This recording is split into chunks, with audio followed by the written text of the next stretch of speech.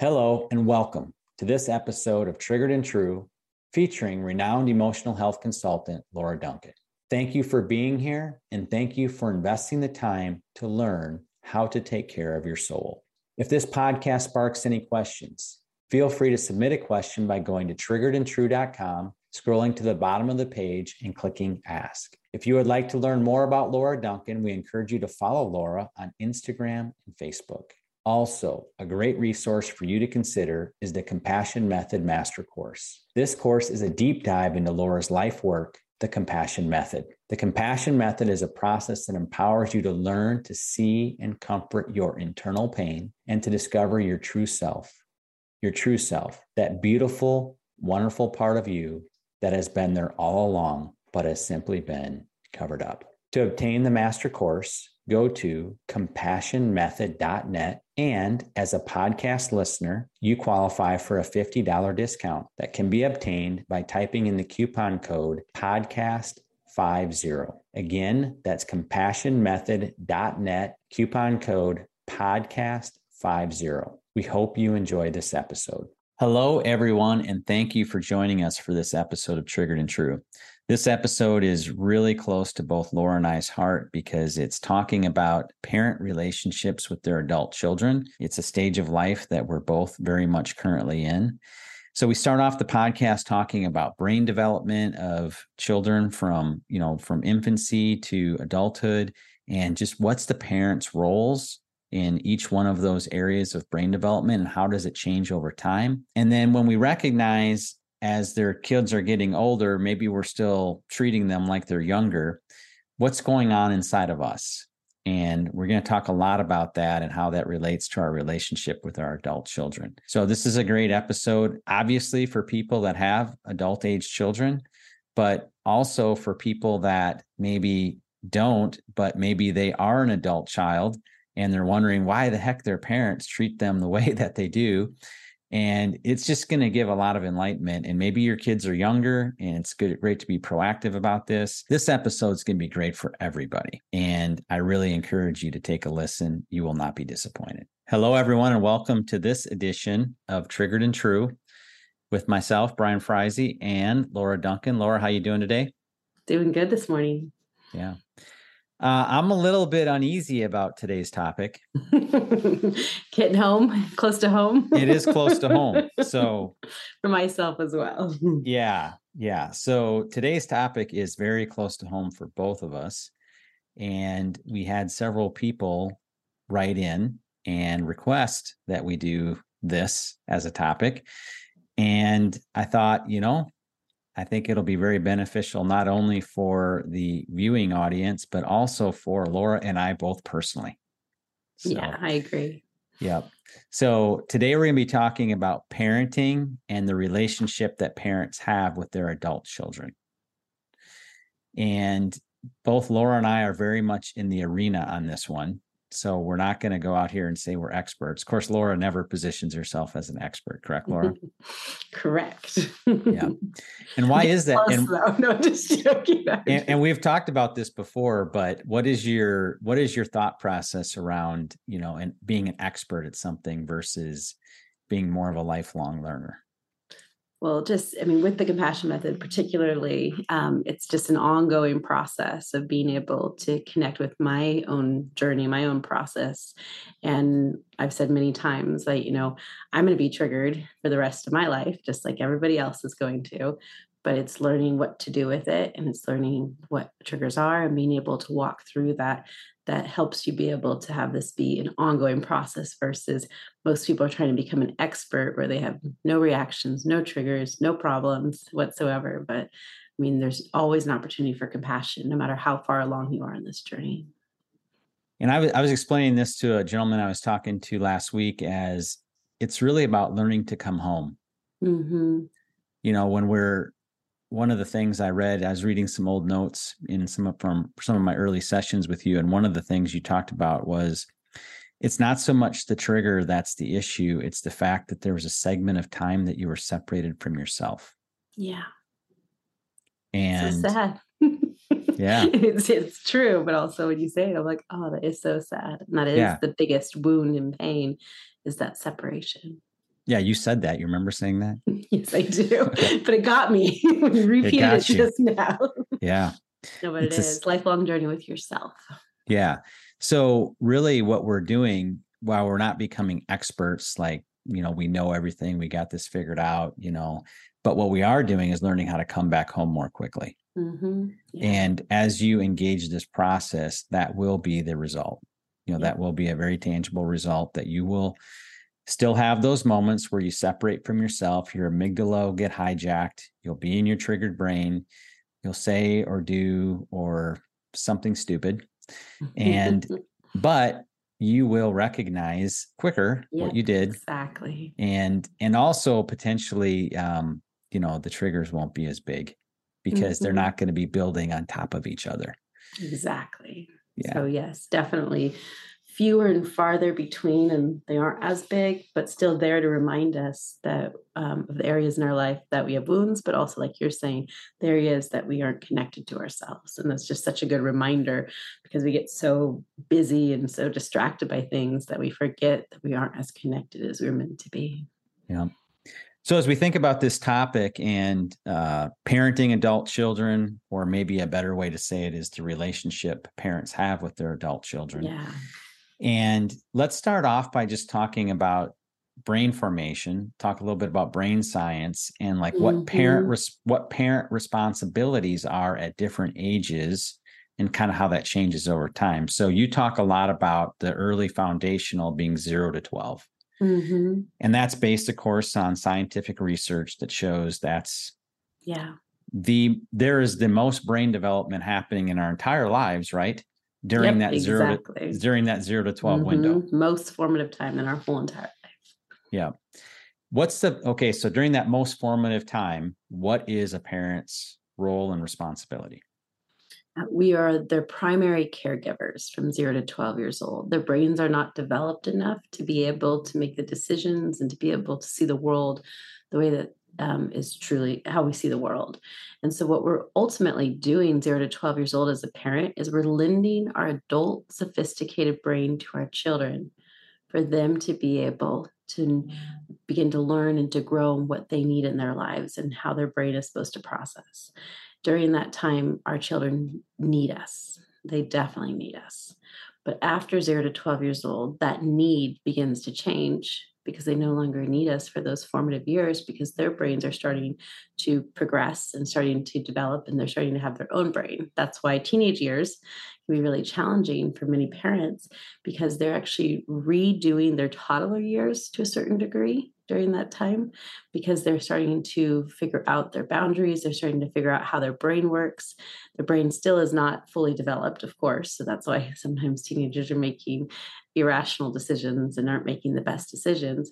But it is beginning to form on a deeper level. And they're beginning to have more of their own autonomy and more of their own brain development. And so the need for a parent to be there after 12 years old begins to progressively diminish until the point that our children are adults and they no longer need us in that same capacity. So if we go back to the 0 to 12 and kind of just key on that for a second, you talk a lot about the difference between capital N needs and lowercase n needs. Yeah. And in 0 to 12, everything is a capital N need. Yep. And those needs really are the 10 gifts. Mm-hmm. So exactly, we've done several podcasts on those, and you can go back and search for 10 gifts, and you'll see the different podcasts we've done. But those 10 gifts being, why don't you just list them off, Laura, and then. So during those 0 to 12 years old, not only is it our job or responsibility as parents to take care of our basic needs, our basic physical needs like food and a roof over our heads and clothing and all those things, but our emotional, being able to help meet our kids' emotional needs is also our responsibility. And it's something that sometimes parents don't realize. They feel like they're checking all the boxes, but they don't realize that we are actually meant to be giving our kids their emotional needs during that period. So 0 to 12 years old, the focus emotionally is to see your children, to hear your children, to accept your children, to play with your children, to teach your children, to show them that they're valuable, that they're enough, to give affection. and to be with them in those emotional needs, because those are their capital N needs during that time. And the two that Laura missed were protect and protect and provide. Yeah. Thank you for the backup.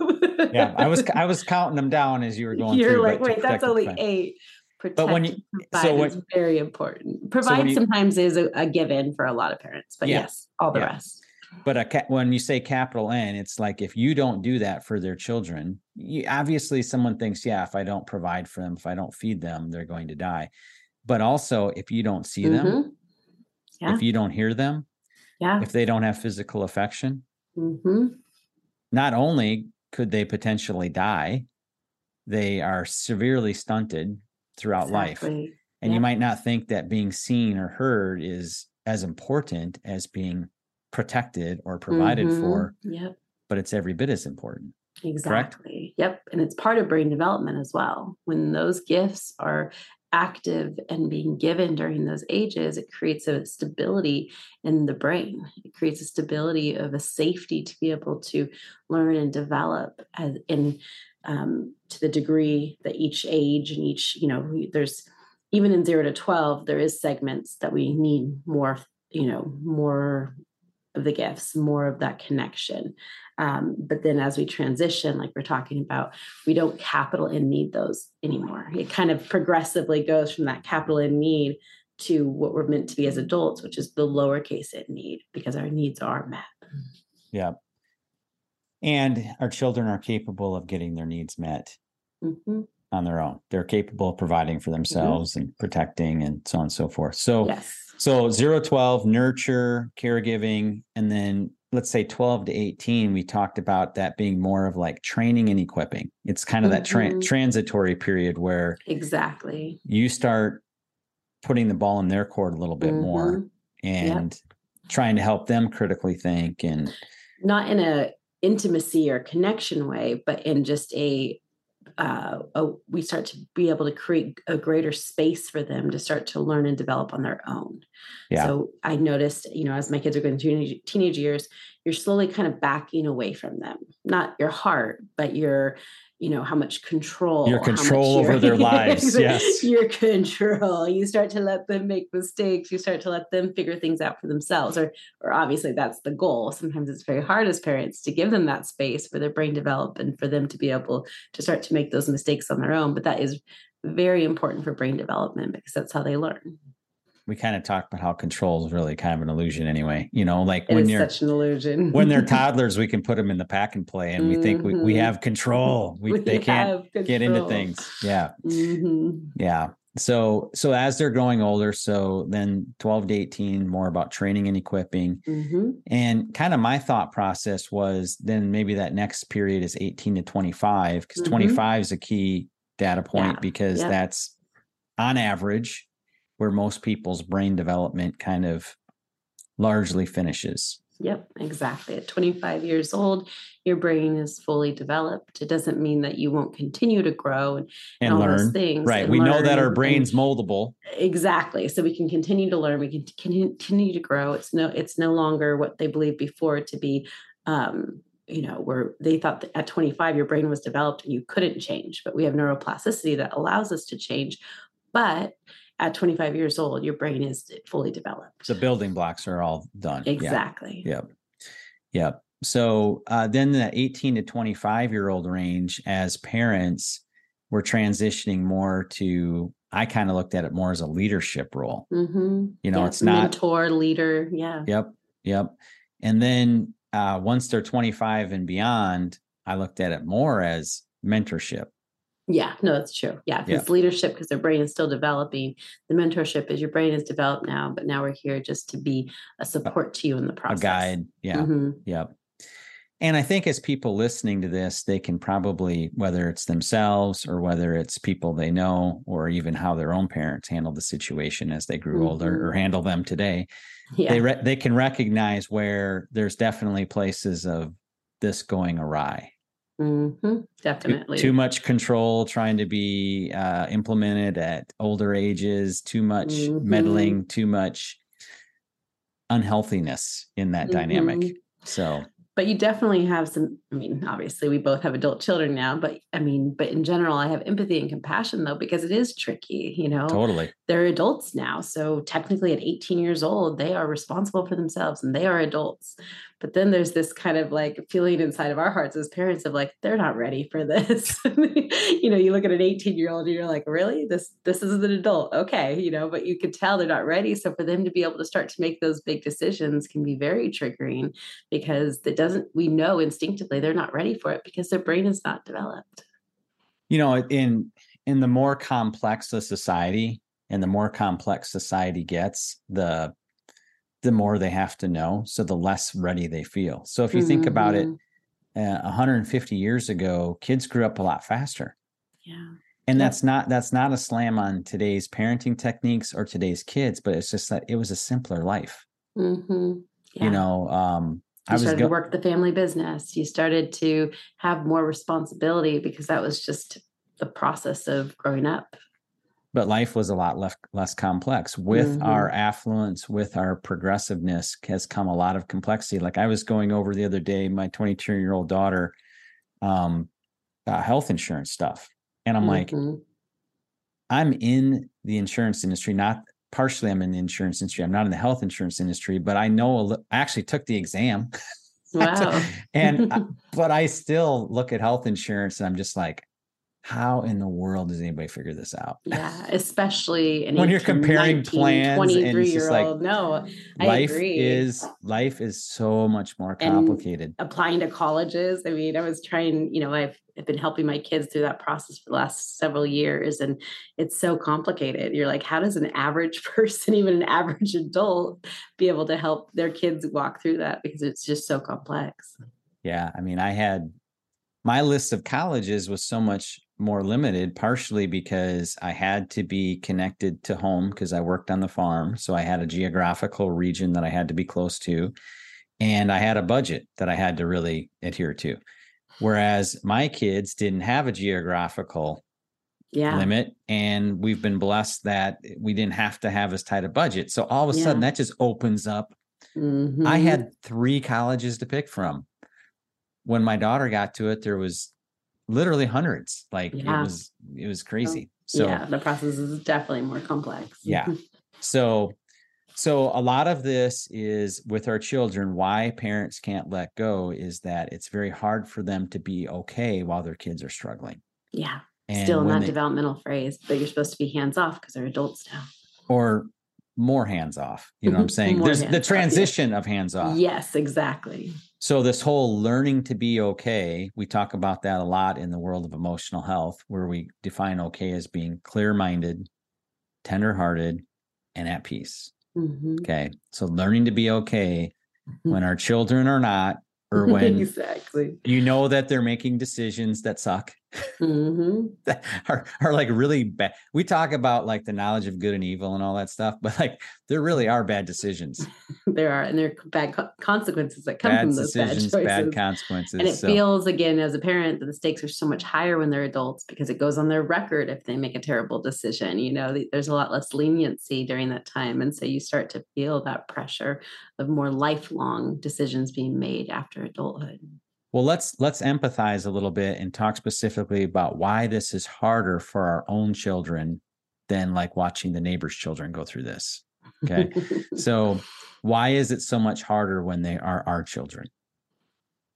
There's obvious reasons. Not our children? When they are our children. When they are our children. I'm like, it's a lot harder when they are your children. Yeah. I mean, we have the obvious things, but let's just kind of talk through them. Yeah. So what happens is your spouse or significant other and your children are closest to your pain, closest to your wounds.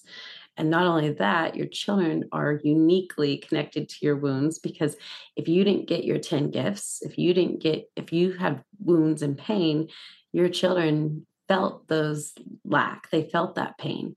And so when your kids are growing up now and don't have the things they need, it's a direct connection to the responsibility that we have as parents, of our own shame as parents, and our own belief that we have to be more for our kids because they are our responsibility. Yeah. Yeah, that part about them being closer to our pain, because sometimes people are like, why am I most triggered around my children or Mm-hmm. and they feel so much guilt around that or Yeah, around my spouse. Well, it's because they are closest to your pain. they are, exactly. And And, it's so personal, even more sometimes than a spouse, because they are your blood. They are your direct connection to you and how you raise them with your pain and your strengths. right. And that's where you talked about the shame. So if Mm-hmm. your children are making poor decisions, Yeah. that's a reflection of you, Mm-hmm. or so you think. Yeah. And it isn't, and it actually is in many It's ways. both. It Yeah, is it's both. because Yep. 0 to 12 years old, it was our job to be able Yeah. to give our kids 10 gifts, to be able to nurture and to care for them. And in some ways, we did an excellent job. And in some ways, we weren't able to give them what they needed. And so it is directly connected to us, not in shame and blame, but just in the facts, the inventory of what we were able to give our kids. I had to sit down with my own kids with the 10 gifts and go through and see what they received and didn't receive. I didn't feel a lot of shame during that process because I actually was so excited that my kids were going to be able to get what I wasn't going to be able to give them. I felt less shame of like, I'm terrible because I didn't give my kids things. Well, And you more had of already like, done a lot of heart work. exactly. That's so true. You had already agreed with your adversary. You had Yes, already said, hey, exactly. yeah, Yep, I I didn't do am. that. No, I exactly. screwed that up. I And I did the had best I could with recognized what I knew. it. Yeah. Exactly. That's where I was at. And so instead of going, I'm a horrible person because I didn't give my kids what they needed, I actually became so hopeful. I did not give my kids certain aspects that they needed, but others were there. And when I was able to show my kids what they were able to receive from other people, it was so beautiful to see those holes be filled up that I wasn't able to give. And then you all know my story of my husband passing away, and the kids were in such formative ages. They were 3 through 8 years old. And so that's early childhood development. So by most standards, their life is going to be terrible because they're not going to have a father there. But when I was able to give the 10 gifts and then be able to help them recognize the fathers that stood in the gap because their dad wasn't there and they were able to receive it, that was also extremely hopeful. So we moved past shame and we recognized that our lack did influence our children, but we are now able to help meet our kids' needs just as much as we're able to meet our needs. There's actually more hope there than shame. But you're hitting on a really great point, and I think we should go there. And Yeah. you kind of hit on it without even realizing you hit on it. Yeah. But the point is that kind of one of the big zingers here is that, guess what, folks? This has nothing to do with your kids. Exactly. Right. Unfortunately, we can't blame them. Oh, cannot blame our kids. It's so fun to blame your kids. We can't blame our kids, but we also can't shame ourselves, because exactly. a lot of times we shame ourselves thinking that that'll help fix the problem. Mm-hmm. Exactly. That'll fix the disconnect. If I feel bad about this, if I feel crappy enough about this, if I beat myself up about this, I'll pay my penance and somehow it'll make this situation better. Yeah. But all that does is deflect from actually you getting your heart mended. And also, when you're in shame, you're hiding, you're self-protecting, and you're separated from your children. So the very shame that we think is helping us be better parents because we're recognizing all of our lack and we're shaming ourselves for it is actually separating you from your children. Yeah. Because if you can't be with yourself, you can't be with them. No, you can't. So the whole process, what Laura talked about, how when she approached the 10 gifts, she approached it with excitement because she had already done the work. Yeah, exactly. You had already done the work. You had, like I said, to agree with your adversary, you had come to terms with what you couldn't do. You applied compassion to that, and you didn't deny the facts. Exactly. You embraced the facts and comfort them. It was kind of funny. Because I wanted them to receive it so much, I was even more like, I did not give you this gift. And they were like, we know. And I was like really adamant though, but I didn't give it to you at all. Like, you need to get this gift. They're like, we know. So it was like almost like the reverse of shame of like, I wanted to expose the lack because I wanted their need to be met.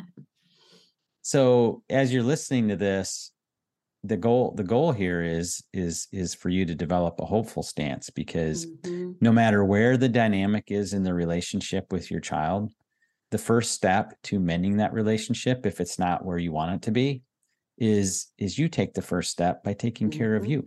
Yep, exactly. If And you are you struggling control with it. your adult children and you're listening to this thinking, okay, what can I do for my adult children?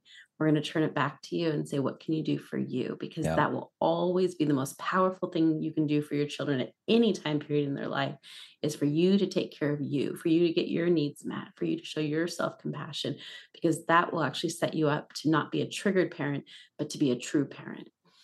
Yeah. Yeah. And part of this is to trying to help break the cycle. You know, even for me personally, it is obviously very hard for me to be okay when my kids aren't okay. And I'm recognizing a lot of the things I do for my upper teenage adult children, or have done through the years, that I think is helping them. Mm-hmm. But really all I'm doing is pacifying my own triggers. Exactly. And I'm actually stunting their development. Definitely. And that is another reason why you want to take care of your triggers and your pain, because the defensive measures that we do to protect ourselves from our kids being uncomfortable, unhappy, is actually hindering them. They need to feel pain, just like we need to feel pain. Because if you don't feel pain, you can't get comfort. And if we continue to try to protect them from pain because it scares us, because it triggers us when our kids are in pain, that's going to limit their ability to feel that pain and connect with their own internal world. So just, I got to be careful here, because I don't want to share examples that out my children. Exactly. My children or my Nor parents. Do I. But what I'm talking about is if a kid is making poor decisions and a parent constantly feels the need to come in and rescue, intervene, to come in and to save them and to change it and try to protect them from it. And in your mind, you know, you're doing it with the best of intentions. You're probably doing it because you think it's what they need. But what really is happening is it ends up being more about you than it is about them. Mm-hmm. Yeah. I've even had one of my kids, when she likes to like pay her own way and she likes to be responsible, and she's had a job from a young age. And so I want to come in and rescue her and keep her savings, you know, and she's young, she's actually under 18. And so I'm like, no, you're under 18. I'll pay for this. And she's like, Mom, this is my car. This is my responsibility. Stop trying to pay for it. And it was like so shocking. I'm like thinking every kid would want their parent to pay for it, you know, but she's actually literally saying, because she's grown in her own inner world, because I've been training and teaching her for her whole life, or since she was about 3 or 4 years old, how to be able to be strong within herself. She's now calling me out when I just want to make it comfortable for her, when I want to take responsibility for her. And she's already at 17 saying, Mom, no, this is my responsibility. Stop trying to intervene. Yeah. It's hard. I still want to. I'm like, how about half? She's like, stop. Yeah. And as we've talked about before, my tendency is not as much to blame others as it is to blame myself. So I would be more likely to blame my kids.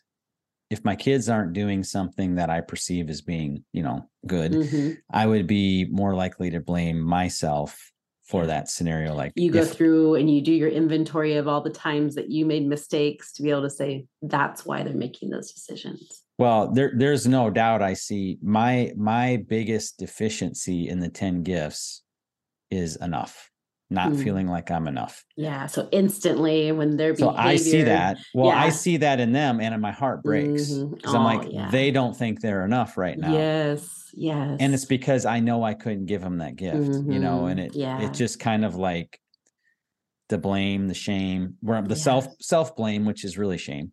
The self blame really kind of takes over. And one of the things I recognized as we were prepping for this podcast is that there is an element of the compassion method that does take a high degree of trust. Yeah. And that is the trust that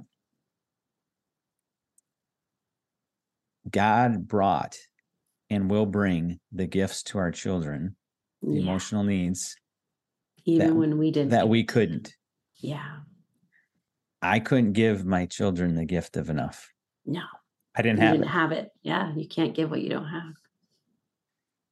And there's the trust that somewhere, somehow, God delivered that gift in a package that wasn't the package that was intended, because the goal would have been, it would have came from me, but Exactly. it came some other way. Yeah. And it's such a beautiful redemption process to trust that help will come for your children. The other love sources will come and stand in the gap for your lack. And that's the humility and the vulnerability of parenting that says, I couldn't, but others can. Yeah. Yeah. And part of my trust is that God knew in advance. I know he did. Yeah. And he's not just been sending like one person to show your kids they're enough. He's been sending hundreds of people in all different ways to start to show your kids what they needed and be able to help give that to them now because their brains are still neuroplastic, ready to receive. Yeah, I think of God as being absolutely relentless at sending love our direction. Like, and it's just kind of like coming in all these weird packages sometimes. And it's just like, you know, I guess my shift has been, Lord, just give my kids eyes to see. Yeah.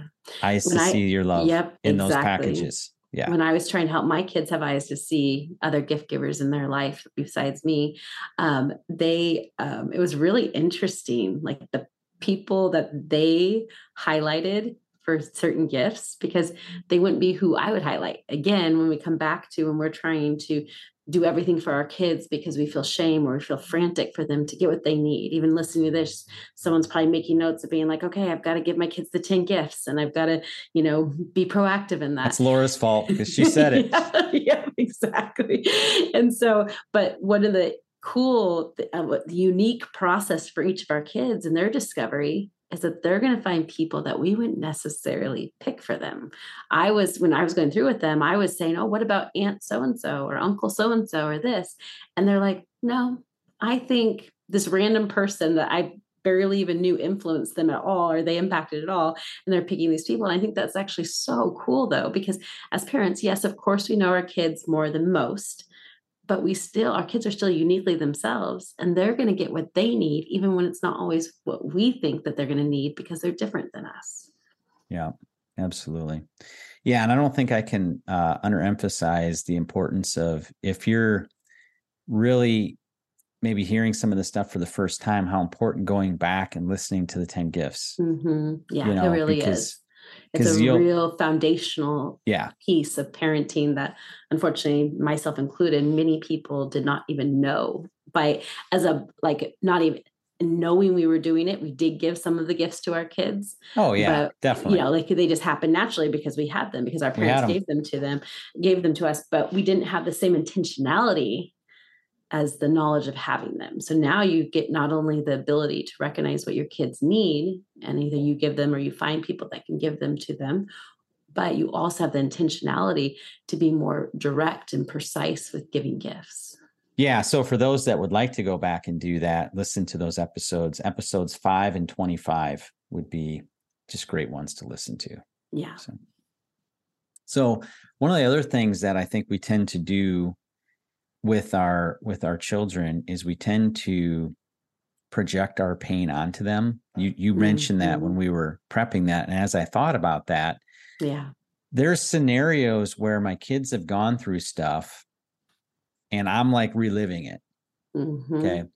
And it's having but what I've learned at times is having a much different impact on me than it is them. Exactly. Because like it might be devastating me, but they're like, yeah, Dad, no, it really wasn't that big a deal. I'm like, no, you're just in denial. And they're like, into the world.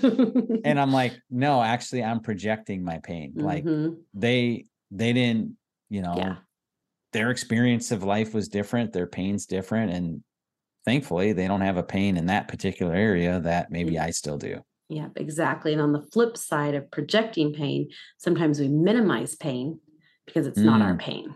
True. Yeah, that's a good point. You gave a story once. This was about a younger child, but that I think mom was late to pick him up or something like that. Oh, yeah. No, definitely. Yeah. And she was like, I was like 10 minutes late, or half hour late or whatever it was. But the kid was like you had been gone for days. Yeah, exactly. And it had started the imagination that the mom had died. And the mom arrives and says, I'm fine. I'm sorry. I was late. And the kid's devastated and goes on to have nightmares for multiple weeks. And that's when they ended up coming into my office to work through that. And one of the big things was the mom was very kind and very loving, but she was minimizing it because in her adult brain, she's only 10 minutes late. It wasn't hours and days, and she wasn't dead, and she was alive, and everything was fine in her brain. But from the child's perspective, the mom the child lived it as if it was true and needed comfort and reassurance and nurture as if it was true, because that's how their imagination lived that moment. Even though it was only 10 minutes in their brain, they were outside of time and it felt like hours. Yeah. Yeah. Their perspective is their reality. And that's a hard thing as parents. I remember with my 4 kids when, we'd have the same exact scenario happening and all 4 would interpret it differently. And I would just be like, how are they interpreting it so differently? And I wanted to come in as the adult brain and say, no, this is what happened. But instead of doing that, I heard them. I was with them in it. I comforted them as if it was true. Even, again, another humility moment for parents, or a humble moment for parents, is to be able to say, even though I know that's not how it went down, that's how you experienced it. And I'm really willing to humble myself to bring compassion and nurture and comfort, even if that's not exactly how it happened. Mm-hmm. Well, I think everyone's getting some great examples, and probably seeing examples of that we're describing. They're seeing where they're getting triggered with their kids. Mm-hmm. They're seeing their triggers, and hopefully you're starting to be able to separate triggered behavior from who you really are. And kind of how I'd like to finish today is really talking about how to empower parents here. Yeah.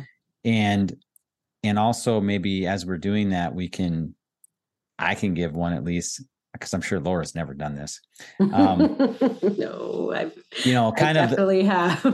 A big temptation with the compassion method is doing the compassion method to them. Yeah. And we talked about this. Trying to fix them. Yep. As we were prepping, I mean, you hit this was, we're fixing. So anytime that we get into this fixing mode, like I've got to fix them, they need to be doing the compassion method. They need to be learning. They need to be learning what I'm learning. Because if they would just learn what I'm learning, then I could be okay. So anytime we have this huge need to fix them, we know that we're triggered. And what we have to do is remote control. Pause it, turn to our own heart and walk through the remote control exercise, walk through learning to take care of ourselves. And you said something that was really, really powerful and, really grabbed me. You said how we actually empower our children with what we're learning is we live it toward them. Yeah. It's the most powerful thing I like we can that. give our kids. Yeah. Yeah. We want to live it toward them. And when you show up, like you were saying earlier, okay with them, and they can make terrible decisions and they can have mistakes and they can do all those things, but you're clear-minded, you're tenderhearted, you're at peace with them. It creates such a space of connection and relationship because they know they're not being fixed, because they can feel your peace and they can feel that you're okay with them. Yep. And that you still see them, their true self. You still see them for who they are. So much of the time we're only seeing the negative things and the pain points, and we're not actually able to see who they are in the midst of that. So we must do this for ourselves. And you gave a really good definition of hypocrisy. Do you remember what it was, or do you want me to read what you told me? You can read it. Yeah, I'll just. It'll come back to me. This came from you. You're like, kids see your hypocrisy straight away. Like they see it right away. Yeah, they do. And you said in the context of this, hypocrisy is when parents are trying to have their kids do something that they, the parents, have not done for themselves. Exactly.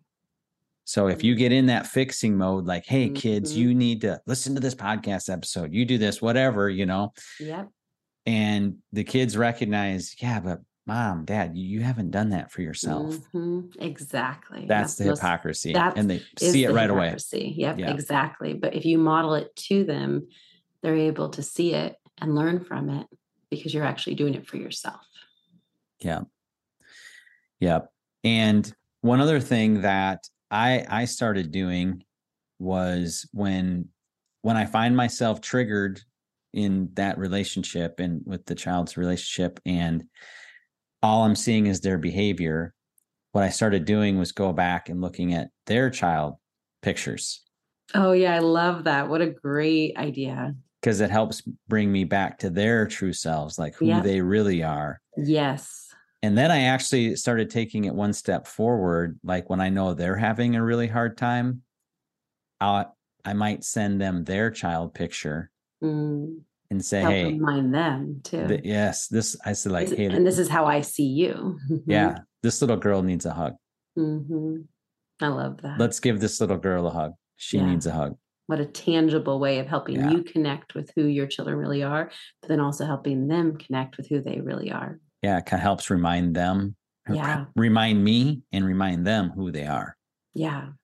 And kind of what Brian's referencing to goes back to the child self, when we've connected with child self before. And so instead of just connecting with our own child self, we're connecting with our children's child self and helping them do the same. Yeah. And another thing that I've done with the kids that I thought was really great, a few years ago, we did this at Thanksgiving. We did the How Am I Seen exercise. Oh, yeah. Kind of around the room, and we recorded it. So I love that. So that was the How Am I Seen, is where you have this list of, I think, 20 words that you've created. And we have it available on the Triggered and True website. Yep. If you free resource. Yep. Free resource. You can go there and click on the top and get that. But it's this list of words, and the kids would each pick out a word that described one word, for each kid. And then they just explained why they picked it. Yeah, that's a really powerful connecting, and helps remind all of us, siblings and parents, who we are, because that's what we forget. All we see is behavior. And that's why there's so much strife in families, is because we forget who each other are underneath our behaviors. Yeah. Yeah. And remembering that the goal in all of this is connection. Yeah, exactly. So connection with your heart. Yep. Connection with your heart first, because you can't connect to your kids until you've connected to yourself. Connection with your heart, and then you'll have the ability to connect and be there for your kids. Yep, exactly. Even when it's messy. Especially when it's messy. Yeah. And that's one thing, especially for adult kids, that we minimize the importance of. When you don't know what to do, when you don't know how to reach your child, when you have taken care of your heart, but you're still not sure what to do, being able to recognize that you can be with your child, whether that's literally sitting next to them or just being with them in your heart towards them, even if they're not right next to you, but you can be with your child in their pain, in their process, even if you can't help them, even if you can't fix it, even if you can't change it. There's so much power in just saying, I don't know what to do right now, but I'm right here with you. I'm not going to leave you. You can be as messy as you need to be, and I'll sit right here with you. Literally or figuratively, we're sitting right there with our adult kids. And that is one of the most powerful things you can do. It feels to a lot of parents like you're doing nothing, but that being with, especially with adult children, is a powerful way to hold space for them to be able to go through their pain and their lack with you being present with them. But you will not be able to be present with them until you take care of your own pain, because you will instinctively just be trying to fix them and not being able to truly be with them. Yeah. Yeah. You'll be in fight, flight, freeze, and you might not try to fix them. You might just run away from them. Exactly. Yeah. Run far away because it's really uncomfortable. They might be calling and you might be hitting ignore. Exactly. So, yeah. But you know what? Sometimes hitting ignore is what you do need to do. And but now it's more about a preference versus that, oh my God, I can't listen to them. The stakes are so high, Exactly. You'll know you're making progress when the stakes come down. Yep. And you become more curious about your child than trying to control or change them. Yeah. Yeah. And in all of it, there's an opportunity, because when your kids are touching on something that's taking you to that place of not being okay, the opportunity there is, now I can go take care of me. Yep. Your kids can expose things inside of you that are unresolved yet. Yeah, exactly. Be grateful for those pressure points, because they're leading you to comfort. Well, thank you, Laura, for shining some light on this for all of us. And again, for us, this is very close to home. And if you are a parent and you maybe don't have children these ages yet, it's coming. But the best way to prepare for it is to take care of yourself now. Exactly. If you take care of yourself now, you'll be ready for anything that comes up with your kids, because you'll be more positioned to give. If your kids are younger, you'll be more positioned to actually give your kids those gifts. Exactly. So, yeah, we can change the narrative. A lot of these narratives in our families are generations old. Yeah, generations of lack usually. Yep, generations of lack that just keeps getting passed down from one generation to the next, and we have the power to stop that. And a really offensive way of getting our kids filled up. Absolutely. Getting the future generations filled with love. Yeah. Well, some homework is to go back and listen to those podcasts 5 and 25 on the 10 gifts. That's a great next step. And we look forward to hearing any questions or comments you have about this topic or any others. And thank you for joining us on this episode of Triggered and True. Thank you again for joining us for this episode of Triggered and True. We hope that you enjoyed it. As a reminder, if you would like to ask a question, go to triggeredandtrue.com, scroll down to the bottom of the page, and click Ask. And if you would like to learn more about the Compassion Method, be sure to check out the Compassion Method Master Course, which can be purchased at compassionmethod.net. And as a podcast listener, you qualify for a $50 discount, which can be obtained by typing in the coupon code podcast50. Again, that's compassionmethod.net, coupon code podcast50. Thank you again. Goodbye.